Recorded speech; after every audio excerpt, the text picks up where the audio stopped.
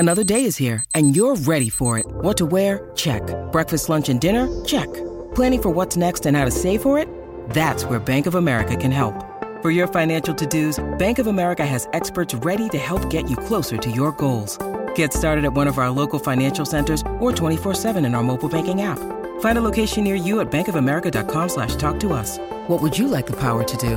Mobile banking requires downloading the app and is only available for select devices. Message and data rates may apply. Bank of America N.A., member FDIC. Good afternoon, everyone, and welcome to Tesla's third quarter 2022 Q&A webcast. My name is Martin Viecha, VP of Investor Relations, and I'm joined today by Elon Musk, Zachary Kirkhorn, and a number of other executives. In October of last year, a bunch of Tesla executives hopped on a conference call for investors. It was their third quarter earnings call, a regular update for shareholders and analysts and anyone else who wanted to listen about how the company was doing and what its future might look like. Elon Musk sounded upbeat. As our factories ramp, we're looking forward to a record-breaking Q4. So it really, knock on wood, it looks like we'll have an epic end of year.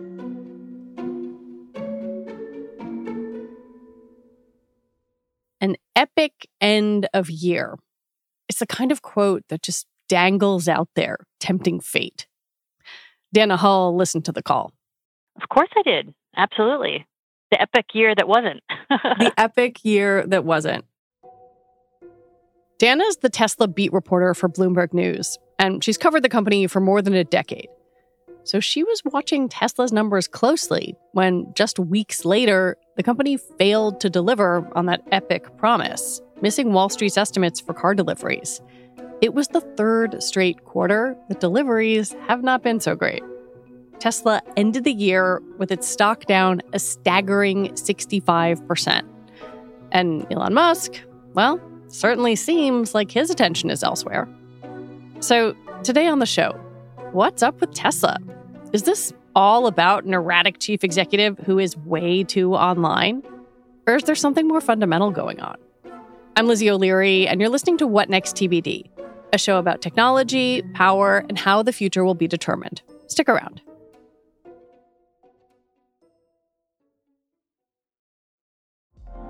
Apple Card is the perfect cashback rewards credit card.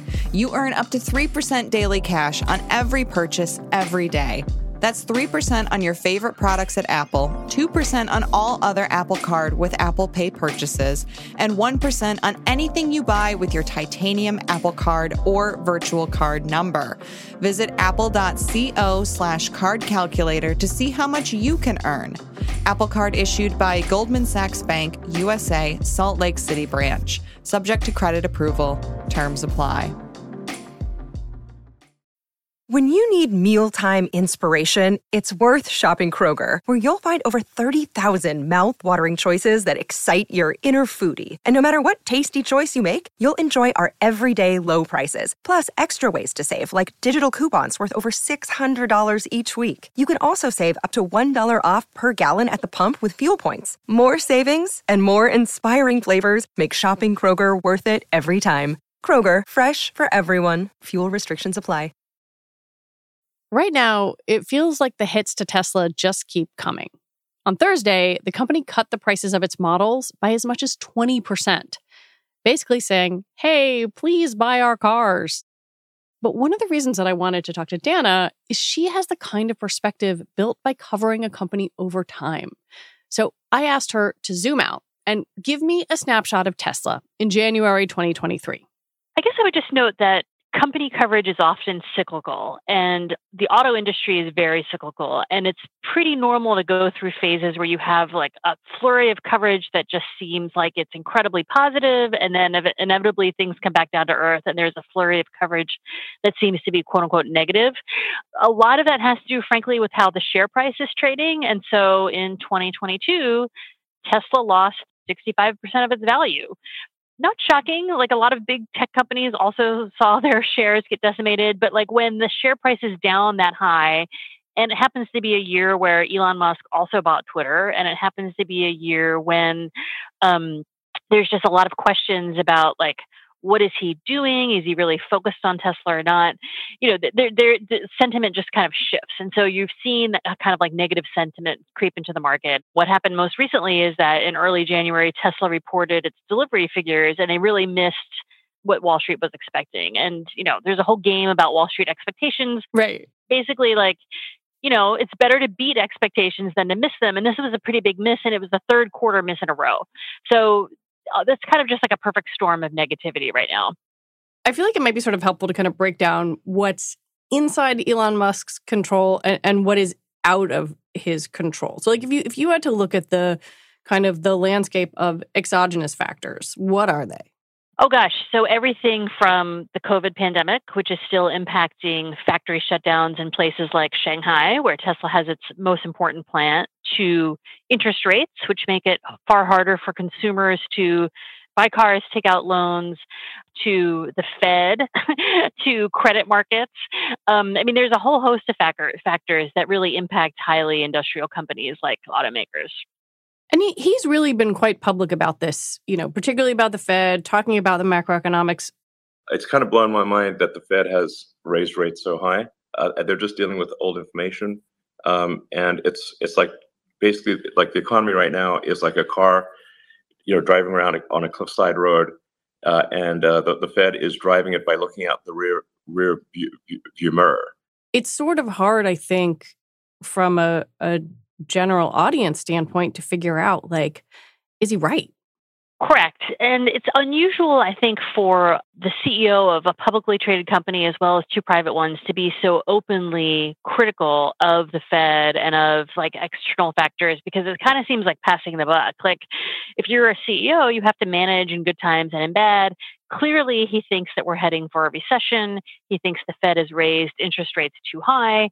He has a lot of issues. He's talked about everything from interest rates being too high in the United States to the challenges in the property market in China to the price of gas in Europe, is all being kind of factors that are making it very difficult for him to do his business right now. And and I think he is right to sort of call those things out. And certainly other executives probably are making note of that as well. But Elon is doing it in a very public way, tweeting about it on the platform that he now owns.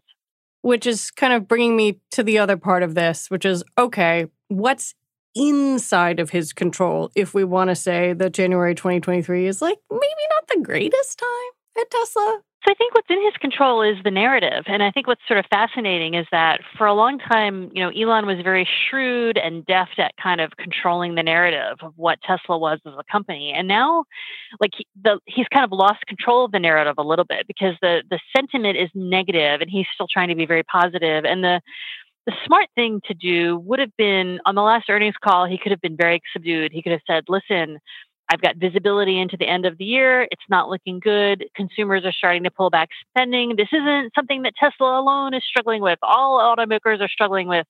As a result, we're going to lower our guidance. But he didn't do that. Several years ago, I said that I thought it was possible for Tesla to be worth more than Apple. And now I'm of the opinion that we can far exceed Apple's current market cap. In fact, I see a potential path for Tesla to be worth more than Apple and Saudi Aramco combined. The guidance stayed very bullish when the reality was a little bit more bearish. And so you're seeing a little bit of a mismatch there. And so what's in control is really, giving investors, employees, customers, Wall Street, the market as a whole, a better sense of what is the guidance going forward. And so we're all very eager to see what he says on the next earnings call, which is January 25th. But the elephant in the room, or the bird in the room, I'm so sorry, is Twitter. Since October 27th, when he formally took over the company, a seemingly endless laundry list of Twitter-related things seems to have occupied Musk. Whether that's laying off employees, being sued by former employees or vendors, or his near-constant tweeting, all things Twitter seem, at least from the outside, like they are living in Elon Musk's mind rent-free. I think when you look at the coverage and maybe the chatter surrounding Tesla and Elon Musk. A simple and maybe too simplistic explanation is that since he bought Twitter, Elon Musk has been focused on it to the detriment of Tesla. And I wonder what you think of that. Like, do you think that's correct, or do you think that's missing some other important factors? I think that that's correct. I think you're seeing like some longtime Tesla customers and shareholders be very critical of him now on Twitter in a way that they weren't before. You have Ross Gerber wanting to run for the Tesla board. You have people like Gary Black being critical. And I don't think that the criticism would be as high if things were going well. Like if the Tesla share price was still great, like you probably wouldn't hear nearly as much. But it seems sort of like, okay, we've always known that Elon Musk is a part-time CEO at Tesla. He's also run SpaceX, but now he's running a third company. And he said that he was going to hire another CEO to run Twitter, but that hasn't happened yet. And, you know, the people who track his plane, I mean, he's back and forth between Texas and the Bay Area. And like, how he multitasks to the degree that he does, it's kind of amazing to have someone running not two, but three companies simultaneously. And, you know, time is very valuable. And I guess a glass half full perspective is, well, things at Tesla must be going well if he feels like he can focus on Twitter. You know, he's not sleeping at the factory at Tesla anymore, so things are going great. And I mean, they do have, you know, a lot of dedicated executives at Tesla who have been at the company for a very long time. So, you know, in some sense, perhaps things are going okay there. But fundamentally, so much of what people get excited about is the share price. People have put their life savings into this company and they're upset. They want to know when things are going to turn around. As a beat reporter, is this the sort of thing that you hear mutterings about, either from inside the company or from investors? A sort of like, oh man, he's distracted by Twitter? Oh, yeah, absolutely. I mean, and the other thing that's happening is that, so, you know, there's a group of activist shareholders that are ESG investors. They care a great deal about corporate governance, you know, environmental issues. They want to see more transparency about sustainability, the supply chain, racism at the factory. They want like more clarity about how much money Tesla spends on arbitration and solving legal suits. And, you know, like last year at the shareholder meeting, there were 8 resolutions that were all ESG related that were brought before shareholders. As is typical, I think all but one failed because Tesla's board was opposed to them all. And this whole group of shareholders were strategizing, okay, what are we going to bring before the board this year? And then Tesla very quietly kind of, you know, announced that they were changing the date of the shareholder meeting. Last year it was in the fall. This year it's going to be May 16th. Everybody missed it. So there may not be any shareholder resolutions on the proxy this year at all. The only person that I know who managed to file before the deadline is a small investor in Iceland, Reykjavik, Iceland. And her proposal, she wants Tesla's board to prepare a key man risk report or a key person risk report because she wants to know that there is a succession plan if Elon should ever leave. Well, that's one of the things I wanted to ask you about, because this is something that has kind of come up before the board before, which is, okay, what would you guys do without Elon Musk? What would you do after Elon Musk?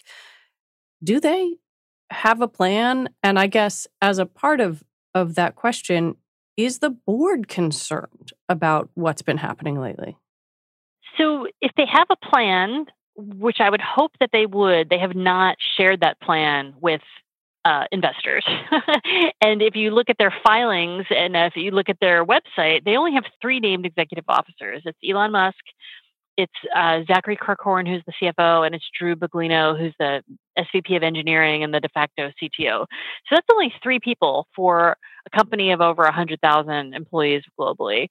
In their filings, they always talk about how they are highly dependent on Elon, but they have not spelled out any kind of succession plannings. And then the board, I mean, we have very little insight into the board. As a beat reporter, I have very little insight into the board. I mean, no one on the board returns calls. Nobody talks. They are very close to Elon personally, and it's kind of like a lockbox system. The brand is very much intertwined with him. I think that was very much by design, but it comes with risks because he is so much a part of the company culture that it is hard to imagine the company existing in the same way without him at the helm. At the same time, because they have matured into this big company, it would probably behoove them to kind of try to separate Elon and the brand. But to do that would require, like, they need to have a real reckoning. Like, what does this company look like if and when he steps aside? But it's not just the Tesla and Elon brands that are intertwined, but also their finances. The vast majority of Elon Musk's wealth is tied up in Tesla stock. And when he has sold that stock, as he's done over the past year, the company's share price goes down. Well, that's the other reason why investors are upset. So he has unloaded $40 billion worth of Tesla stock this year. We don't know why. We don't know if it's because he got a margin call. We don't know if it was to fund Twitter. He said in the spring that he was done selling. Then he sold again.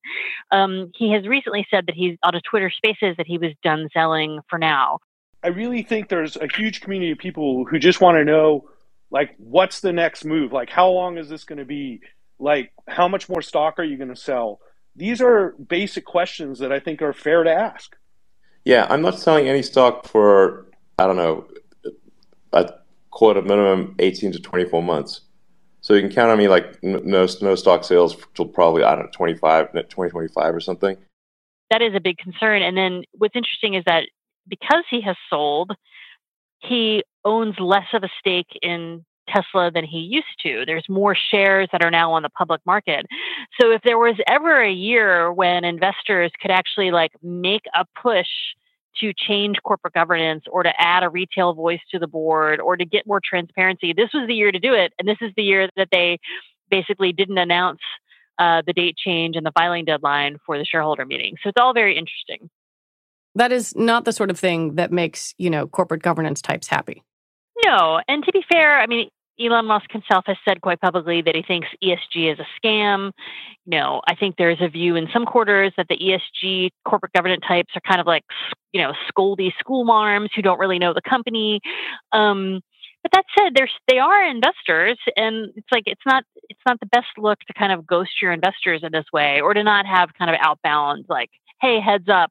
Like the shareholder meeting is going to be in May. The filing deadline is December 22nd. I mean, there just doesn't seem to be much give and take back and forth between the IR team at Tesla and the investor community, unless you're a big holder. I also really want to know, like, how much of this, for lack of a better term, is just about the shit posting? Like, is it the money and the divided attention, or is it that he just can't seem to stop himself from tweeting really questionable things? Elon is a Gen Xer who very shrewdly figured out how social media works way before any other corporate CEO. And I think what's amazing about him is that, for a decade, Tesla has never spent any money on traditional advertising. They do have like a marketing budget for their events. But you don't need it if you have that guy. But they spent zero on traditional advertising. No magazine spreads, no television ads, no radio ads. You just had Elon was the brand and the pitch person. And they basically used Twitter as like a free advertising vehicle. Now he owns Twitter, so he can do that even more. And I think he knows that being in the conversation is better than not. So his profile is high. Now his profile might be high because he's doing things like, bashing Dr. Fauci or like, embracing sort of, conspiracy theories that have been thoroughly debunked about Paul Pelosi. But I mean, regardless, he's still in the conversation. And whether he's doing that by design or because he can't help himself or because he's sort of really pivoted to the right wing, I think part of it is like in order to grow, Republicans buy cars too. It's not just wealthy liberals in California who buy cars. So in some ways, he's trying to expand his audience or expand Tesla's audience. But at the same time, he risks kind of alienating the diehards who were among the first to embrace him. When we come back, does Tesla just need to make some new stuff?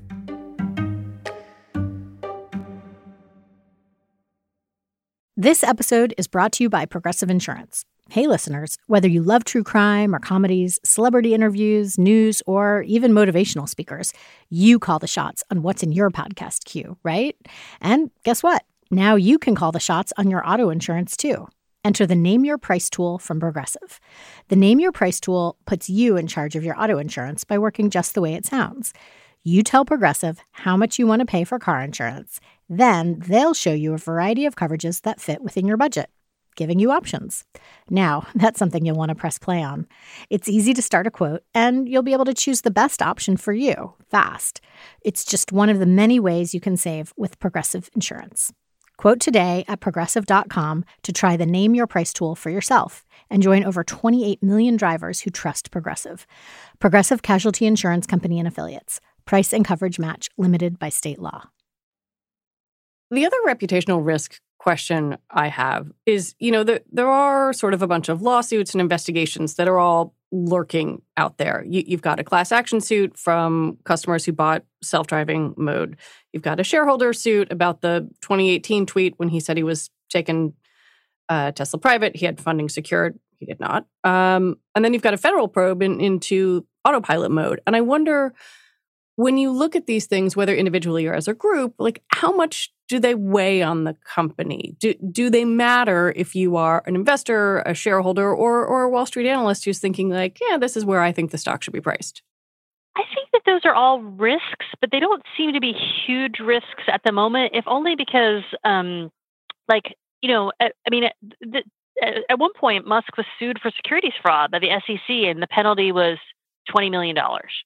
And then in the wake of that whole thing, in the wake of the whole 2018 go private fiasco, the company hit $1 trillion valuation. Now, obviously, it's come quite back down to earth. But, the regulatory agencies, like, what are they really going to do? I just don't think that our regulatory regime as a whole has managed to keep up with the pace of technological innovation. And this isn't just Tesla. It's everything. I mean, Sam Bankman-Fried is living with his parents while he's waiting, waiting trial. If the regulatory hammer really drops on Elon, what does that mean? That he can't be CEO? He would still be the largest shareholder in the company. So I just don't really know what the outcome is. And it's not like, every agency that is investigating Tesla, whether it's, NHTSA or the EEOC, they have their own processes that are just often very slow moving, and they tend to try to settle before because no federal agency really wants to go to court with this guy. Yeah, all of these things in the past have ended up feeling like blips or non-events. And I guess the only question I have is whether a slightly weaker Tesla makes the playing field different now, or whether there's still going to be blips. Yeah, that's a really good question. It could make it a slightly better playing field. I think it's also interesting that Musk has kind of embraced this anti-government narrative at a time when there are government investigations. And you have the whole thing here in California where the state itself sued Tesla for anti-Black racism at the Fremont plant. You and I talked about that the last time I was on this show. Yeah, we had you on the show. It's been almost a year now. That litigation is ongoing. And yet Tesla has been very public. They recently put out a blog post reminding everyone that they have 47,000 employees in the state and remain committed to California. So, Tesla now has, a lot of operations in California and Texas and Buffalo, New York. They have a supply chain sort of across the country. They are a fairly big company. So I think the idea of a regulatory agency really taking them down or out in a big way, there would be blowback, and there would be political blowback. We have talked a little bit about the macroeconomic trends in 2023 and why that is not a great year to be a car maker in general. I wonder if there are things that are specific to Tesla, not just that it's more expensive to buy a car in general, but I just think about kind of where the EV landscape is now versus where it was a few years ago. It just seems like there are a lot of other options now. Yeah, for a long time we kept hearing the competition is coming, and it was sort of BS because there really was no competition. And now actually it is true. Rivian does make an electric truck, and Hyundai does make the electric Kona. And if you are a consumer and you want to buy an electric car, you do have other options. I still think that for most people, Tesla has the longest range, the best software, the best charging network. So it's going to take a long time for anyone to really eat into that market share. But, they are no longer the only game in town. They also haven't made a ton of new products. While other companies are working on newer and cheaper EVs, Tesla has essentially had the same lineup for a few years. Tesla sells 4 cars right now, the S, the X, the 3, and the Y. the 3 and the Y make up like 95% of their sales. And they're fundamentally like the same cars. The software gets better, like the apps get better. There's always over-the-air updates. So like you might be able to like stream something that you weren't before, but like fundamentally like the car looks the same. And a lot of traditional automakers have like a cycle refresh where like every 5 to 7 years they'll like do like a big refresh of the model. Tesla hasn't really done that. I mean, I still think that the Model Y is relatively new and people seem very excited about the Y, but yeah, I mean, there isn't like a new car in the lineup that could be weighing on them also. Tesla did make a big splash when it unveiled the Cybertruck. Trucks have been the same for a very long time. To solve sustainable energy, we have to have a pickup truck. So I present to you the Cybertruck. But that was back in 2019. Since then, production has been pushed back several times, and it's unclear when the Cybertruck will be on the market.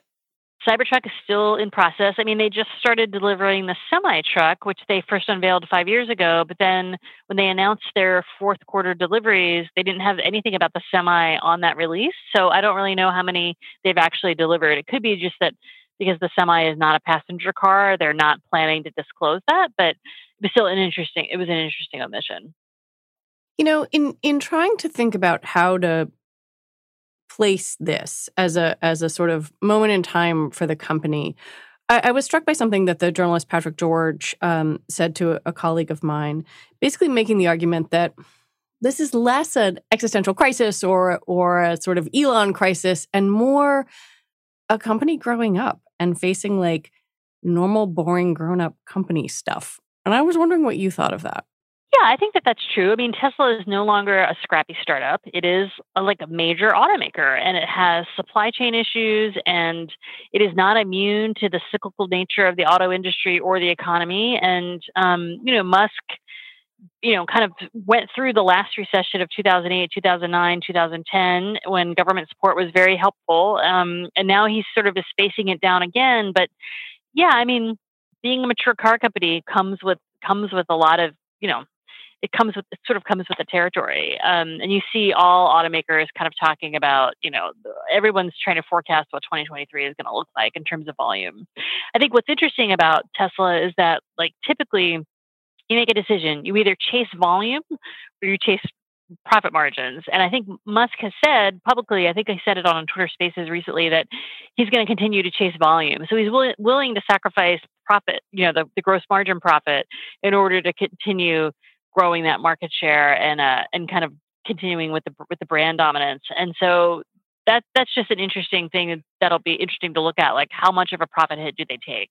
Well, that's kind of fascinating to contrast with something that you wrote in your newsletter, because you talked about this sort of burst of, for years, the free publicity, the high stock price, that it was all propelled in a lot of ways by Elon. But if you have this moment where maybe they're chasing volume and they have under-delivered to customers, like, it feels like there's less runway to play with there if the stock price isn't what it used to be.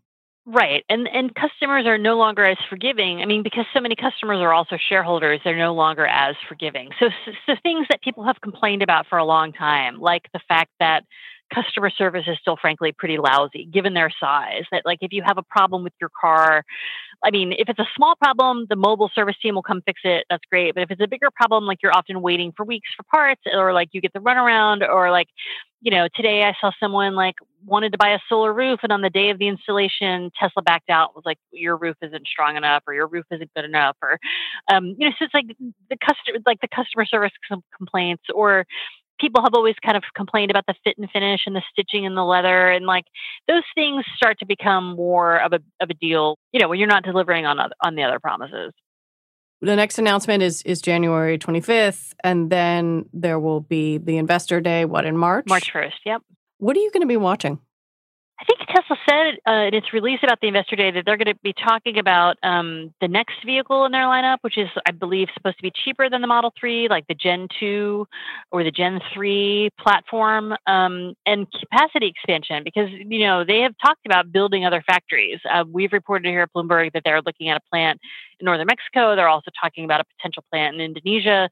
So they still have big, huge ambitions to to grow as a company and to do capacity expansion. And stock price aside, financially, they're in actually pretty good shape. I mean, if we are heading into a recession, they've got billions of dollars on their balance sheet. They don't have a lot of debt. They've paid down a lot of debt.